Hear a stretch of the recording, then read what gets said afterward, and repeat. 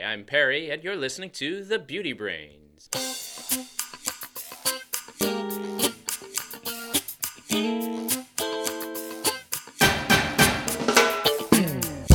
Hello, and welcome to The Beauty Brains, a show where real scientists answer your beauty product questions and give you an insider's look at the cosmetic industry.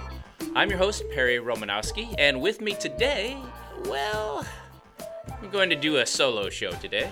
Valerie is off traveling around Europe, Sarah Bellum is swamped with a work project, and Randy, well, I couldn't coax him out of retirement. Not to worry, you've sent in a lot of questions, and I'm going to answer some of them today. On the show today, we're going to be answering questions about thinning hair and the research going on in that area, whether cupping is an effective facial treatment, which sunscreen ingredients block UVA, and why Mandelic Acid is used in some deodorants. Now, since this is a solo show today, I thought I'd take a little time to talk about the Beauty Brains and why we continue to do this. We started the Beauty Brains mostly because it sounded like a fun project and there seemed to be an interest. Actually, when I was at parties and people would learn that I was a cosmetic chemist, they'd have all kinds of questions about the beauty products, what worked, what was fake, what should they use. And it was really fun answering these questions. It was pretty rare that a consumer would get a chance to speak directly to the scientists who make the beauty products. And, you know, if you can explain science in sort of a fundamental, easy, understandable way, people find it very interesting. Now, back when Randy and I started the Beauty Brains, there really weren't a lot of ways for consumers to talk directly to scientists. Almost all the information you got was from beauty product marketers. This was in the form of direct advertising, or through salon stylists who were trained by beauty marketers, or through magazines whose editors were also informed by beauty product marketers. Everyone that was giving people information about beauty products seemed somehow to benefit from getting consumers to believe certain things about their product. And, you know, these things are often exaggerations and sometimes downright lies.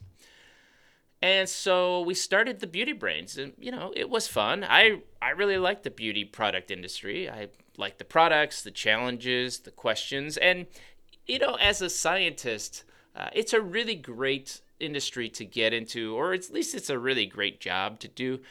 The thing about being a scientist, a lot of research scientists, they work in labs and they work on little tiny pieces of bigger projects, and a lot of the stuff that you do every day doesn't really have an impact directly on consumers or on people's lives. It might help your company out or something like that, but being a residual chemist at an agricultural firm where you look at the analysis of samples, it's much less impactful than being a cosmetic chemist where you actually create products that people use every day. I tell you, it's so satisfying to go down and walk down an aisle of a store and see a beauty product and know that I created that formula. It's very, very cool.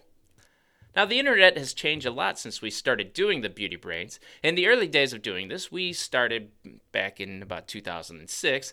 There weren't a lot of resources for consumers to get reliable beauty product information. Now, don't get me wrong, there were beauty bloggers back then, and most big brands had websites. But back then, there wasn't social media, there wasn't Pinterest or Instagram or, even Facebook, I don't think was generally available. And now, of course, there are lots of resources for information. Unfortunately, there is still a lot of nonsense that's published. It seems that, you know, anybody can publish anything about anything on the internet. And that's a great thing, but it's also a troubling thing because now you as a consumer, you don't know what's real and what's fake. There's a lot out there that is misleading and leading you to maybe buy bad products or making bad purchasing decisions. The cosmetic marketers are out there in force to convince you that their next latest launch is the greatest product introduction of all time and it's going to change your life, or that it's like safer for the environment or safer for you and that it's all new. And they've even employed social media celebrities to help get their message out there. The internet continues to be a great place to get real information, but it's also become a pretty effective marketing tool too. It's really hard for consumers to know what's true, what's real, and that's why we continue to do the Beauty Brains and to bring you information. We keep doing the Beauty Brains because we don't want you to waste your time, waste your money on products that don't actually work. We also don't want you to be doing things that are dangerous or bad for your skin. Some of the things I see on YouTube or on discussion board is just downright scary. And there's some stuff I want to say is like, don't do that. That's terrible. But that's really why we continue to do the Beauty Brains, the show, the website. And I thank you for following along all these years. I thank you for all the questions and the comments and for all the great feedback. I enjoy doing the show. I enjoy doing this show with a partner, but if they're not available, I'm going to keep doing this show. And I'm going to keep doing the show for as long as I think it's helpful for people and as long as it remains fun. All right, on with the rest of the show.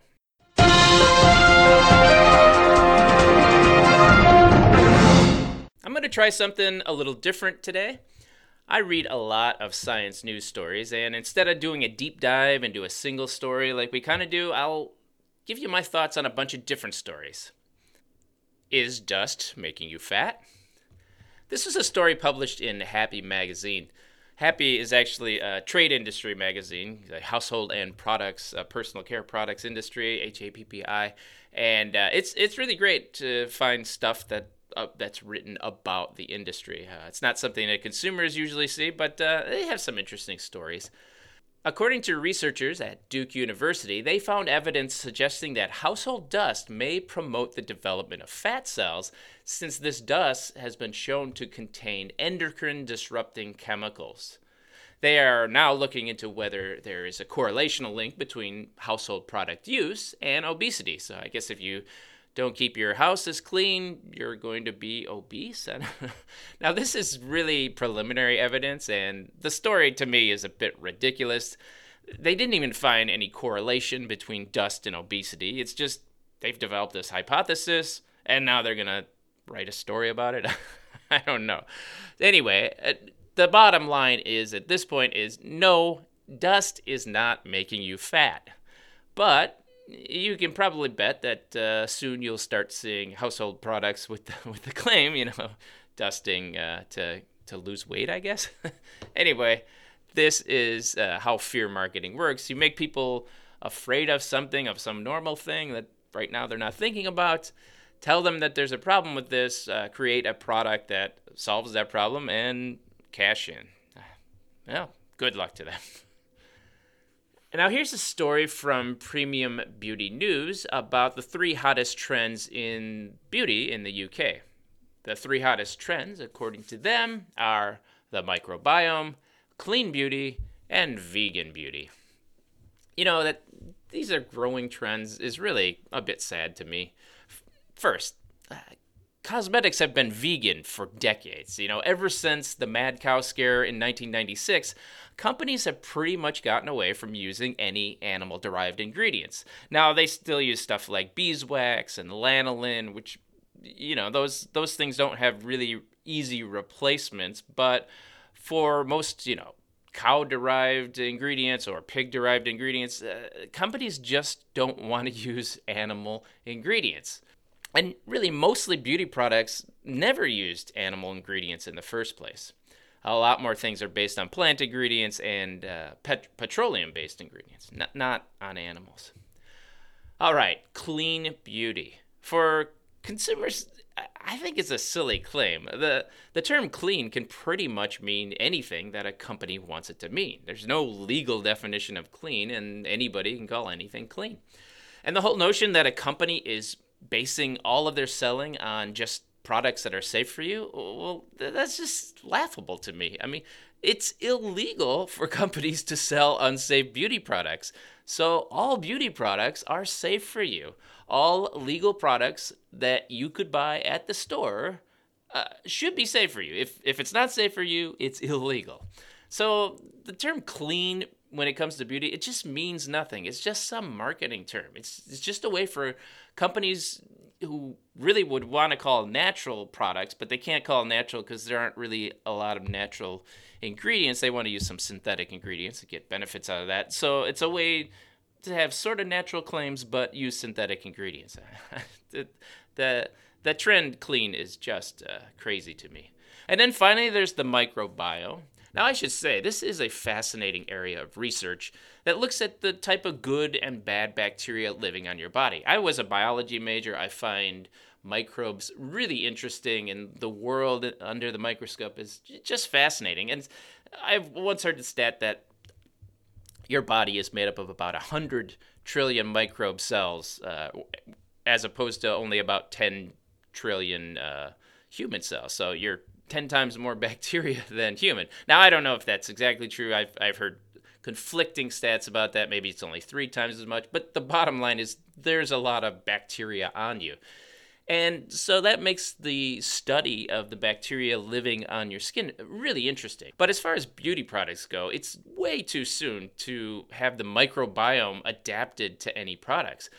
I mean, we have almost no ideas what microbes should be there, right? We don't know what ingredients are good for the good microbes. We don't know which ones are good to get rid of the bad microbes or ingredients that are bad for the good microbes. We don't even know what's the right mix of microbes that should be there. They're so preliminary in this. We just don't know. And products that are designed to address the human microbiome, that's really just premature science marketing to me. We just don't know enough to say that a product that designed in a specific way is good for your microbiome or bad for your microbiome, because we don't know what should be going on your microbiome. Here's an article out of Premium Beauty News. Danish retailer bans fluorinated compounds in all cosmetics. A Danish retailer, Coop in Denmark, is banning all cosmetics and personal care products containing fluorinated substances. So they are no longer going to be able to sell toothpaste that contain fluoride. Now, fluoride has been added to toothpastes for decades because it has been proven to be effective for stopping cavities and the growth of plaque. It's also been proven to be safe. But fluoride is one of those chemicals that conspiracy theorists and fearmongers have targeted, and clearly they have successfully scared a bunch of people. And now this is really good news, I would say, for Danish dentists who are going to have a lot more work because there's going to be a lot more cavities. But I think this is a fail for product makers and for consumers because, you know what, natural toothpastes, they just don't work as well to fight plaque. They just don't. Toothpastes work better when they have fluoride in them. And they're safe. I don't think this is beneficial to the consumers at all. And finally, Eureka Alert reports on research from Washington State University, which concludes that attractive businesswomen are viewed as less trustworthy femme fatales. Lee Shepard, an assistant professor of management at WSU and the lead author, said, quotes, "Highly attractive women can be perceived as dangerous, and that matters when we are assessing things like how much we trust them and whether we believe that what they are saying is truthful." Now, they go on to describe the studies, which involve participants looking at pictures and rating the truthfulness of a person in the image. And they found some correlation between people rated as attractive and untrustworthiness. So, basically, if you want someone to believe and trust you, I guess they're saying don't wear makeup or don't try to look your best. This really seems like a stretch to me, but that's how these kinds of studies go, really. These are they're interesting studies. They're psychology studies.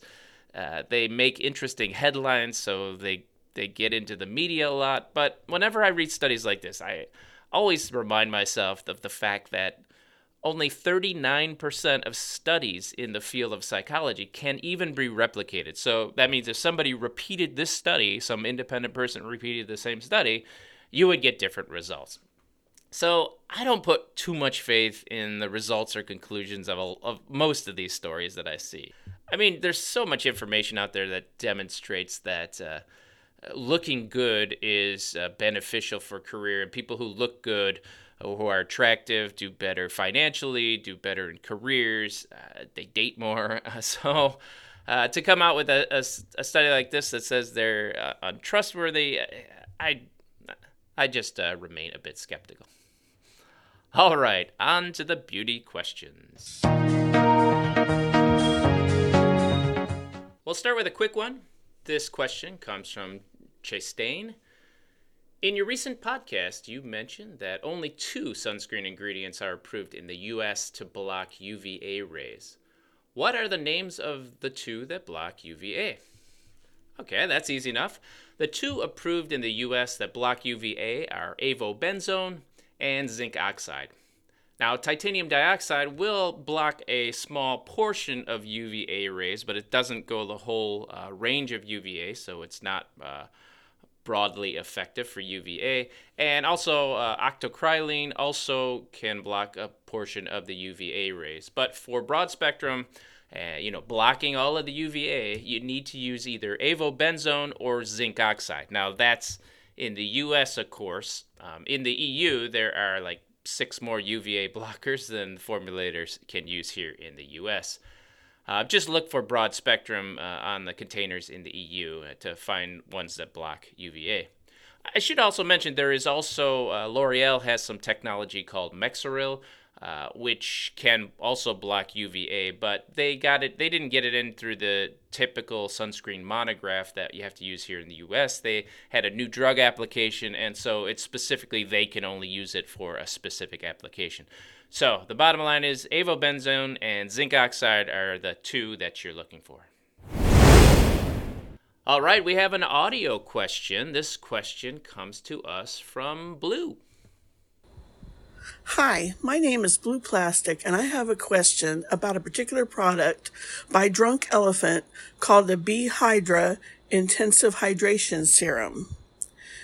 As far as I can tell, it doesn't have any oils in it or occlusive agents. And I've seen people say and write on the internet that means that when you put that particular product on or something similar to that, anything with just hyaluronic acid and no oils in it, that it will just evaporate off your skin right away unless you hurry up and put some kind of oil or moisturizer on your face, and that you're not going to get any hydration from a product like this. And so I'm wondering, is that true? Does it just evaporate off your skin and you don't get any hydration? Because I've always liked that product and felt like it did help hydrate my skin, but then I feel like, I have to hurry up and put something else on it. I would be really curious to know if hyaluronic acid-based products without any oils in them just evaporate off your face. Thanks. Thanks for the question, Blue. First of all, B Hydra is $52. Woo! That is up there, I have to say. But let's take a look at the ingredients that you asked about. Now, the product does have water, of course, but the next ingredient in line is coconut alkanes. These are really just emollients, and technically you could consider these oils. Then there is sclerocarya Barilla seed oil. I really should practice saying some of these words, but you get the idea. It's some natural seed oil. So I'm a little confused at why you said there's no oils in it, because there are some oils in the formula. But you are right. There isn't anything here that's going to qualify as an occlusive agent per se. I mean, they have a bunch of fruit extracts, which really aren't doing much of anything except making a good marketing story.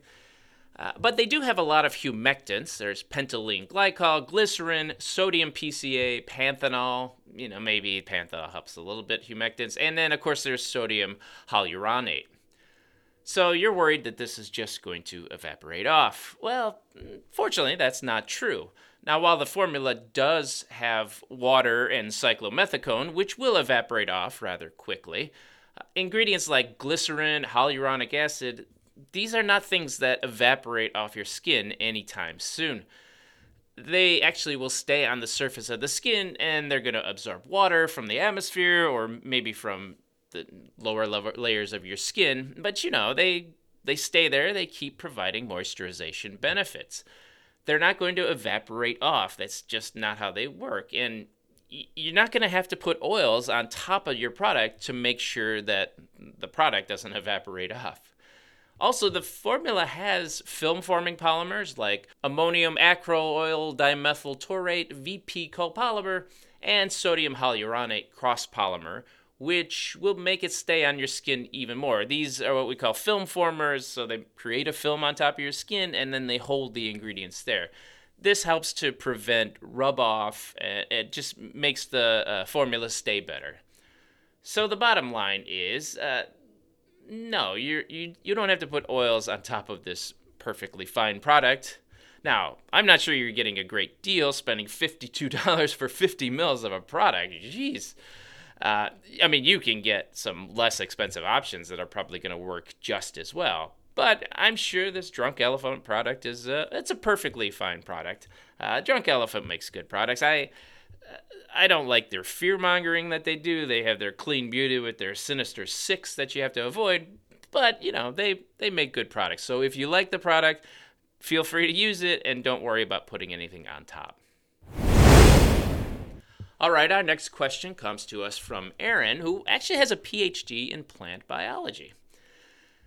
She says, as a biologist and chemist who's not as young as I used to be, I've found your podcast really interesting when it comes to anti-aging cosmetics and their claims. Recently, you did a podcast where you talked about thinning hair. I'm very familiar with common knowledge that all products claiming to increase hair growth are bogus, with the exception of Rogaine, which is also questionable. Because of my own personal experience, I am wondering if this is really just a problem of the research, that it's all just not well designed to test for ingredients that have encouraging increased hair growth opportunities.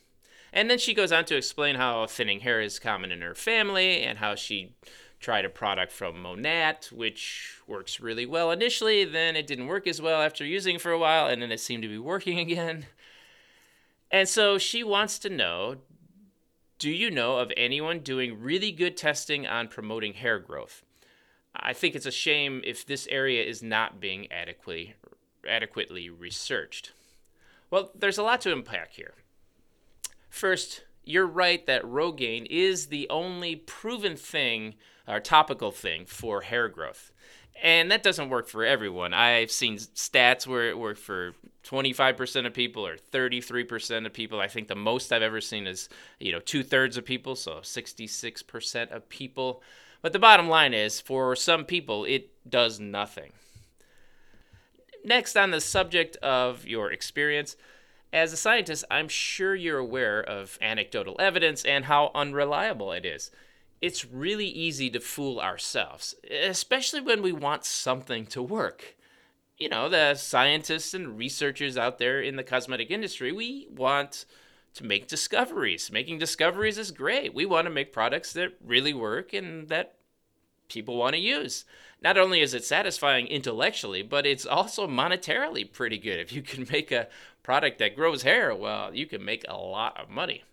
So there is a lot of research going on with hair thinning and preventing it and making hair grow back. It's just not something that is really easy to discover. We just haven't found a lot of things that worked. And the things that we have found are really just by accident. The latest thing was that eyelash growth product, Latisse. Now, that wasn't discovered by someone looking for something to make your eyelashes grow. That was discovered because it was a glaucoma medicine, and the people that were on this medicine for treating glaucoma found that their eyelashes seemed to be getting bigger, and that led to the development. But it was completely an accident.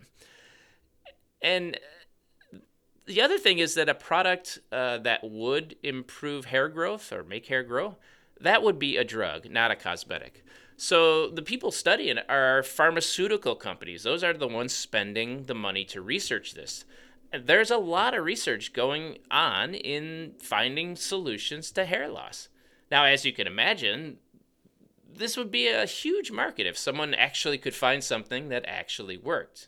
And I can tell you, the solution is not going to come from a multi-level marketing company like the one you mentioned. It's probably not even going to come from Procter & Gamble or L'Oreal or one of those companies who focus on making consumer products.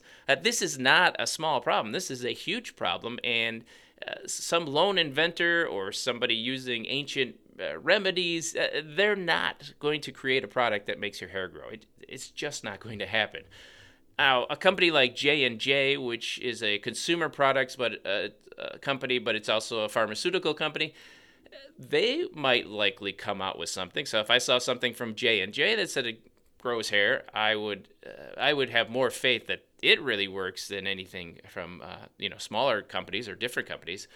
But the reality is most beauty companies are not set up to develop drug products, research drug products, and I wouldn't anticipate them finding it.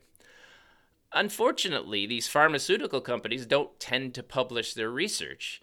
They don't really have any benefit to publishing, right? And they're certainly not going to publish results of research that they did where they found no benefit.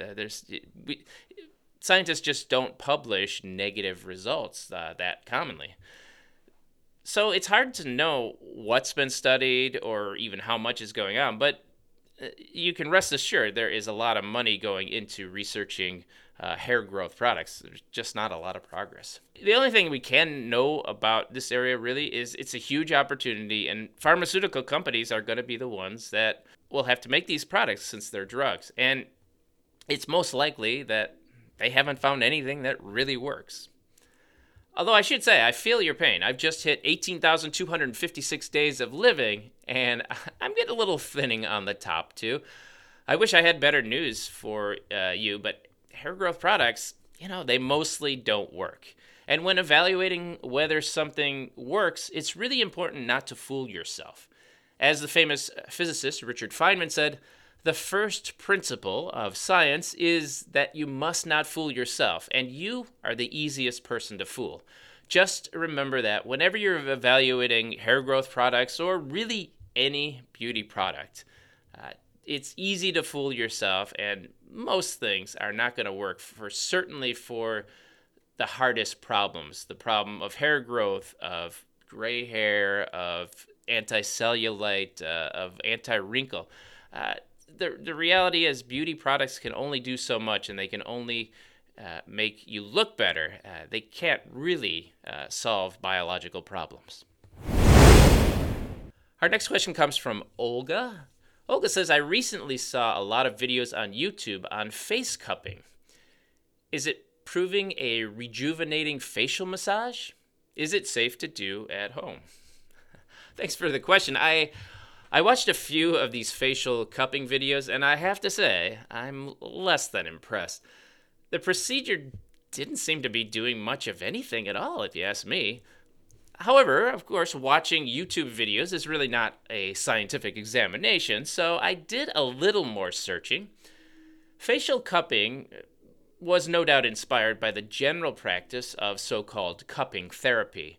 Now, that's a popular treatment for alternative medicine, people who find alternative medicine compelling.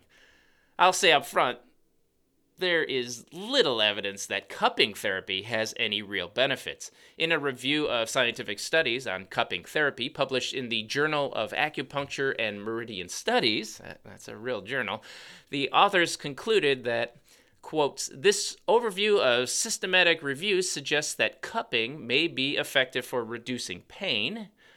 The evidence is insufficient for other indications. Therefore, considerable uncertainty remains about the therapeutic value of cupping. The bottom line is, even in a journal where they are more inclined to believe even the slightest bit of evidence, they could find no evidence that cupping did anything besides maybe impacting pain. Now, this was a treatment that was developed before science, and subsequent investigation has really shown no skin benefits. Now, there are plenty of people who might disagree with this, but, I'm persuaded by evidence, and I hope you are too. I'm not persuaded by stories of people who paid money to get a procedure done. Of course, you paid money, you're going to feel like something happened. You don't want to feel like you wasted money. And I'm not going to believe the stories from the doctors who give these services, because of course they're going to say that you get something. But back to facial cupping, there is no evidence that facial cupping will rejuvenate your skin, and it certainly won't have any long-lasting effects either. Any kind of the fluid movement that you might get while you're sucking on the skin of your face is going to just drain back to where it started rather quickly. Now, as far as safety goes, you asked about that. I would say it's mostly safe to do at home. The biggest downside is that you can suck on your skin too hard and maybe cause some bruising. Now, I don't think a bruised face is what people are really going for with this, but that could happen. The bottom line is that facial cupping has no proven benefits, and if you do it too hard, you can bruise your face. So it's pseudoscience, not proven, and I don't recommend it. I'm going to link a review to research studies in the show notes if you're curious to read further. Finally, we have Andrea. She asked, why is Mandelic Acid the first ingredient in Lume deodorant? Now, I hadn't heard of the brand Lume before, so I took a look online to see what it was all about.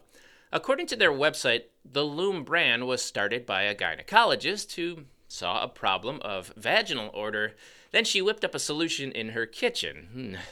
Always makes me nervous when I read about founders whipping stuff up in their kitchen. Her initial testing was done by giving a sample to her sister, who absolutely loved it. A couple of clinical tests and then a couple of patents later, she discovered it also worked on underarm odor, and then yada, yada, yada, the Lume deodorant brand was born. Lume is touted as a natural deodorant, but this claim seems pretty dicey to me. I mean, it's true that Mandelic Acid was originally discovered as a component of almonds, so there's a natural source for it. But the stuff used in the production of products is made through synthetic chemical reactions. It's not gotten from nature. But that's true of pretty much all natural cosmetic ingredients. Very few ingredients come directly from nature. They all get processed some way. And another interesting thing is if you look at the ingredient list on this product, that the other ingredients in there are synthetic ingredients. So I don't know how they can call it a natural deodorant, except that it's different than your standard deodorants. I tried to find an ingredient list from the bottle, but all I found was what they had on their website, and then I saw a picture of an ingredient list on one bottle. Indeed, the second ingredient is Mandelic Acid. So first, it's helpful to know what Mandelic Acid is. It's an alpha hydroxy acid, like glycolic acid, but just a bit bigger as far as molecules go. As far as acid strength goes, on a volume-by-volume basis, it's a stronger acid than glycolic acid, and it's been used for years in medicine as a urinary antiseptic because it's thought to be an antibacterial. The maker of Mandelic Acid is saying that it's being studied as a potential anti-aging ingredient, so maybe look for Mandelic Acid to be featured in anti-aging products in the future. But it's the antibacterial effect that is most likely why Mandelic Acid is used in this particular product. The underarm odor is caused by bacteria that feasts off the sweat that you produce. That's why your underarms smell. So putting an antibacterial ingredient there, it's going to kill off of the bacteria, and then that theoretically will reduce odor, since there's no bacteria there to create the odor. This is just basically how deodorants work. In traditional deodorants, the main antibacterial ingredient is triclosan, and that's the one that's used if you look at most deodorants that are out there on the market. Triclosan is also an antibacterial, and it was one it's been approved by the FDA, although they're relooking at the safety of it or the effectiveness of it, and so triclosan might be going away from products, but right now you can still find deodorants with triclosan in it. Now, the other thing that deodorants do is that they have a fragrance, and the fragrance is supposed to offset your natural odor. If you wash your armpits and then put this product on, theoretically that will kill off all the bacteria, and the bacteria won't have time to cause any odor, so you can have an unscented version, and Lume does have an unscented version. But they also have a scented version, and I'm guessing the scented version sells better. The problem with an unscented deodorant is that you kill off all the bacteria, and okay, they can't produce, but they do come back. You can kill them off, but you're not going to completely kill off all the bacteria. And so if you don't have a fragrance to mask the odor of your natural body, well, that can be a problem. I'll point out that they also make some fear-mongering claims that kind of I find disappointing in a brand. They say that they are free from aluminum, silicone, phthalates, sulfates, parabens, gluten, corn, soy, talc, coconut oil, and baking soda. That's a lot of things to be free from. But if you look at that list is a little bit confusing for me. First of all, the reality is deodorants don't use aluminum. So aluminum salts are found in antiperspirants, and it's those aluminum salts that will stop you from sweating. But deodorants don't stop sweating, so if a product is a deodorant, it's not going to have aluminum in there. I don't know why they would say aluminum free, because deodorants already are aluminum free. And also deodorants also don't contain phthalates, they don't contain sulfates, parabens, gluten, corn, soy, and coconut oil. So just a regular deodorant doesn't use these things. So for them to claim that they're free from these things, it's really just chemical fear-mongering and pandering. I find it objectionable. They do say that they're free from talc, and some deodorants do contain talc. Some people like that. But it's not really a popular ingredient in most deodorants. Silicones are certainly found in deodorants because they do help the stick to slide better. They're a perfectly fine ingredient, but you could find substitutes for it. So if you don't like silicones, that's good. And then they say they avoid baking soda. Well, I don't think baking soda is something you should be putting under your arm. Anyway, I know Arm & Hammer has a baking soda deodorant. It's fine, but baking soda is not a good ingredient to have on your body. So there you have it. Lume uses the Mandelic Acid as its antibacterial component, and that's really why it's in there. Of course, at $14 a stick, it's certainly not going to be a better value than the Speed Stick that I like to use. But like, if you like Lume, if you like the brand story, and you want them to do it, I'm sure it might work. It might work for you. I don't. So go ahead and try it. And let me know how it works.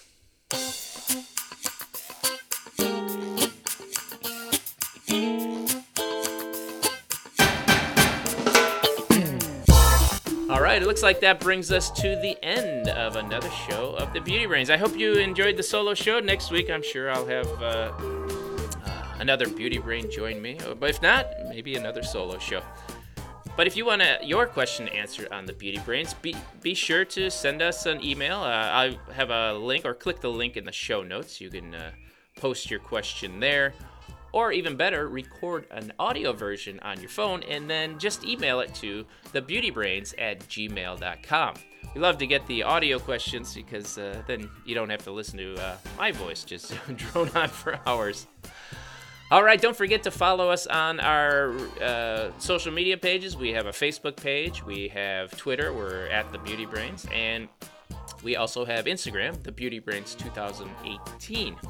We also have Patreon. So if you want to support the show and keep the show ad-free, feel free to go to patreon.com/thebeautybrains and subscribe and donate what you can. And I'm working on developing some extra content for our Beauty Brains patrons. We do have almost 30 patrons, and I appreciate all that you do and that you stick around. And thank you so much. I still enjoy doing the Beauty Brains, and there's still a need for good information out there from a scientist standpoint and not a marketer standpoint. All right, thanks again for all your years of listening and all the new listeners that we have. And until next time, go make a difference. And remember, be brainy about your beauty.